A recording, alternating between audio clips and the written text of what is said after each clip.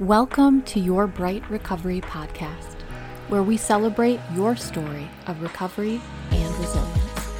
I'm your host, Caroline Beidler.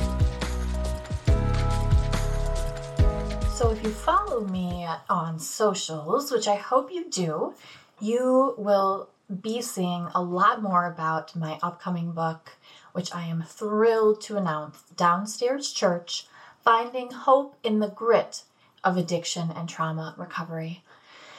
Oh, you all, this has just been truly an incredible journey of writing over the past couple years, of connecting with some phenomenal folks who have supported me along the way and really helped point me not only in the right direction, but provide accountability and encouragement around my writing and direction. And along with that, I've met so many incredible women who are out there doing work in the recovery community, who are building incredible programs and supports, who are offering hope, who are sharing stories, and it's truly been a remarkable journey. I hope you continue on that journey with me. My release for the book, Downstairs Church, will be March of 2023. Now, that might feel like far away from now, but I've been told in the publishing world that's like tomorrow. So, and the good news is pre-order for my book, Downstairs Church, will begin in just a couple short months. So hopefully by the end of the summer, you can get your copy. Now, if you go to my website, carolinebeidler.com, you can actually sign up, plug your email in, and I will email you personally and let you know when pre-order begins. And not only that, if you sign up on this special list, I want this book to get in the hands of as many women as possible, specifically, in particular, women who are in or seeking recovery, women in early recovery, women who might be accessing services at a recovery home, and also women who are currently incarcerated, because I believe this book will bring a message of hope to those women, to all women. And you don't just have to be a woman to pick up the book either, folks out there. So will you join me on this journey of bringing a message of hope to others? I'm also looking for early readers. So if you want to be an early reader of the book, you might just get a free digital copy. So shoot me an email, direct message me on the socials. I wanted to connect today. I usually do interviews, but I wanted to connect today not only to bring you a little bit more info about the book, but to share with you a little bit about my process, about why I wanted to talk about this topic, about bringing hope, about the hope that is found in the grit, because it is there. Especially those of us in addiction and trauma recovery know this, don't we? We've experienced it. And if we haven't experienced it personally, if we've been around for a while, we have seen this working out in other lives, this transformation through what I like to call a radical vulnerability. Now, vulnerability is sort of like a buzzword, right now. You hear about it a lot, about being vulnerable, but what does this really mean? I want to share with you something I saw on Instagram a couple months ago, and I was really taken by it. I saw a picture of a smallish blonde woman named Jenny standing in her cute blazer and fun kicks near a couple crates labeled weight and sin. Now, I just said the S word. I don't want to lose you, so stick with me here, okay? She carried these two crates as she spoke to a stadium of around 60,000 college students at a Christian conference. And here's part of what she said. What the enemy does is build a wall of shame, and what you do is hide behind it. We do little dances in front of this, but our souls, our secrets, ourselves are actually tucked behind a wall because dare we tell anyone about the. And then she led those students, those 60,000 students, to confess out loud. That's right, confess. Get it all out there. The dirty, semen-stained truth. The weight, what cannot be controlled. The sin, what can. Secrets from childhood, lies, conceit, pride, abuse, addiction. When I swiped right on Jenny's post, there were pictures of students bending arm in arm in small circles. Dreadlocks, hoodies, so many perfectly manicured eyebrows, 90s fashion, oh my, and all the other outward signs of the younger generation. But inwardly, what was happening inwardly? In my mind, I imagined the shaking, the fear, then the sweet release that only honesty, radical honesty, can bring. Shining light coming out of the dark. Just like I've witnessed in addiction recovery spaces. It was beautiful. It was real. I wondered, after I saw Jenny Allen's post, I wondered what would happen if this became common practice. Not just during mega church events and conferences, but every Sunday, every day. What if during our church services and small groups and recovery meetings and around the dinner table, what if this public confession became a part?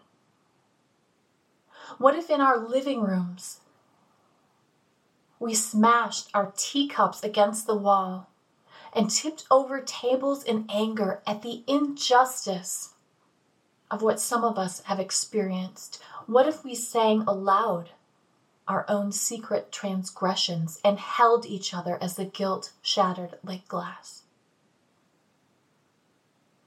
What if we could say, hello, I'm Caroline. Hello, fill in the blank with your name, and I am a mess. And what if you said back, hi, Caroline? Now, there's an author that I love named Brennan Manning. Look him up, you all. He was a Marine, a Franciscan priest, an alcoholic in recovery who actually left the church to get married and then divorced. Quite the story. He has shared about his secretive struggle with alcohol, sin, lust, really the gambit of human experience over decades of writing and speaking and leading retreats. In his last work, All is Grace, he hints at more dishonesty and struggle, further solidifying him as an unlikely saint, stained by the world, but somehow on fire for God. His life was a ground zero for the explosive power of the scandalous message of grace that possessed his heart, then rippled outward. That's a quote from someone else, that last one there. In his writing, Manning describes the ragamuffin as a pilgrim in recovery, a wandering seeker not in flowing vestments and robes, but in tattered rags, spiritually and physically, who comes to the cross of life with tired yet joyful eyes. They understand the depth of healing that can be found through reckless honesty, not putting on airs or pretending to have it all together, but being real about the soul-transforming and sometimes soul-crushing life. In Western culture, vulnerability is often linked with weakness, isn't it? To be strong and silent about struggles is strength, while sharing weaknesses implies deficit.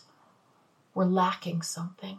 We should be able to manage on our own, keep it together, hide our dark secrets and shameful pasts hidden away under a mask of strength. Just get through this. Did you know that the word vulnerable has its Latin roots? Yes, I am that person, you all, in the word vulners, meaning wound. Early on in my own recovery journey, my first mentor showed me the countercultural power of vulnerability, of taking our wounds and sharing them with others. I saw how walking through things like the steps and whispering around an open table several nights a week or confession started healing the wounds in me that festered for years. Bringing my aching soul to the table started changing me. Tamara Dotton says that radical vulnerability is a concept that honors being vulnerable as a radical act of healing for the self and for the community. Well, how do we practice this radical vulnerability? One of the things I do in Downstairs Church is I really show how the radical vulnerability in the recovery community is a transformative thing. How in those spaces of honesty and realness, something incredible happens.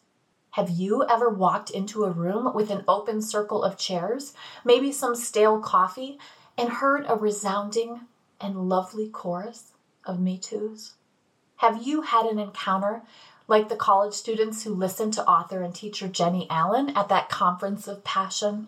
Have you experienced the kind of vulnerable space that cracks the cement of our hearts and over time, hour by hour, heals lifetimes of hurt? Have you, like Brennan Manning, let your inner ragamuffin out? A friend of mine says, if I share that something is wrong with me, then I have to own up to the fact that it is. And worse, I have to do something about it. Well, I've got some tips, you all, for being vulnerable, for being radically vulnerable. And I want you to just take a minute because I can give you the list, right? And you all, my blogger friends know, everybody loves their lists. 1, 2, 3, we need the steps, right? I can give you my list, but you know what? You have a list. You have a list too. And I'd encourage you to think about your list, what has worked in your own life. Think about the woman, the person who has what you want. How has it worked in their own life to be open to share?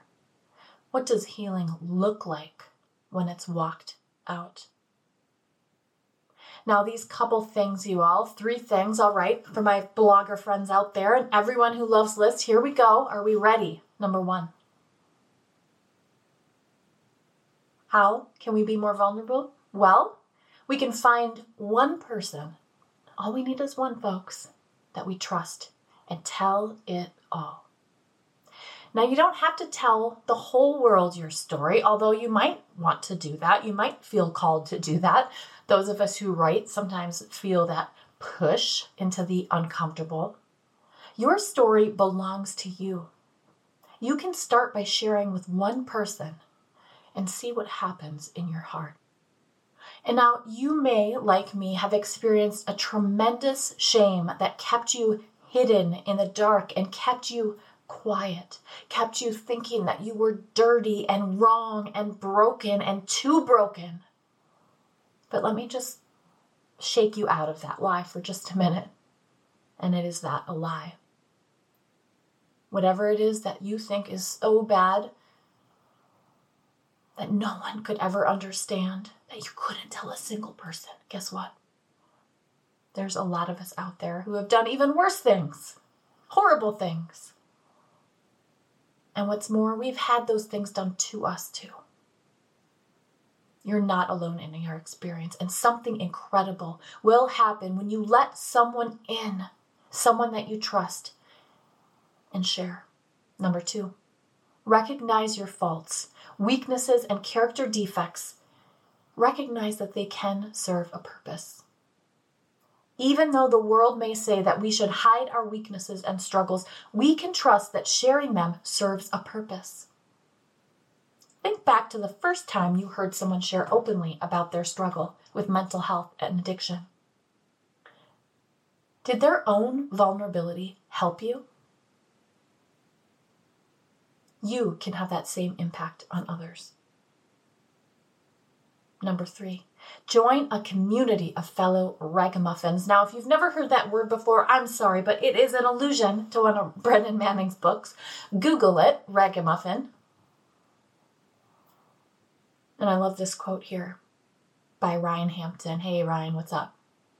Sweeping social change often begins as a ripple in quiet places. Conversations around the kitchen table, in church basements, on school campuses. There are millions of people in recovery being vulnerable and learning from each other. This vulnerability is impacting individual lives and also the collective life of the recovery community too. It's also happening in churchy and church-ish spaces, isn't it? Maybe it's just time. Maybe it's time you find your fellow ragamuffins. Brennan Manning's vulnerability shows me a simple, lovely truth. Jenny Allen's boldness reminds me how I can step into the light and out of the shadows. When I open up and share my true self with others, healing can happen. It can happen. It does happen. It will happen. Thanks so much for listening. Remember, I've got some great free resources and tools to guide your recovery journey at brightstoryshine.com.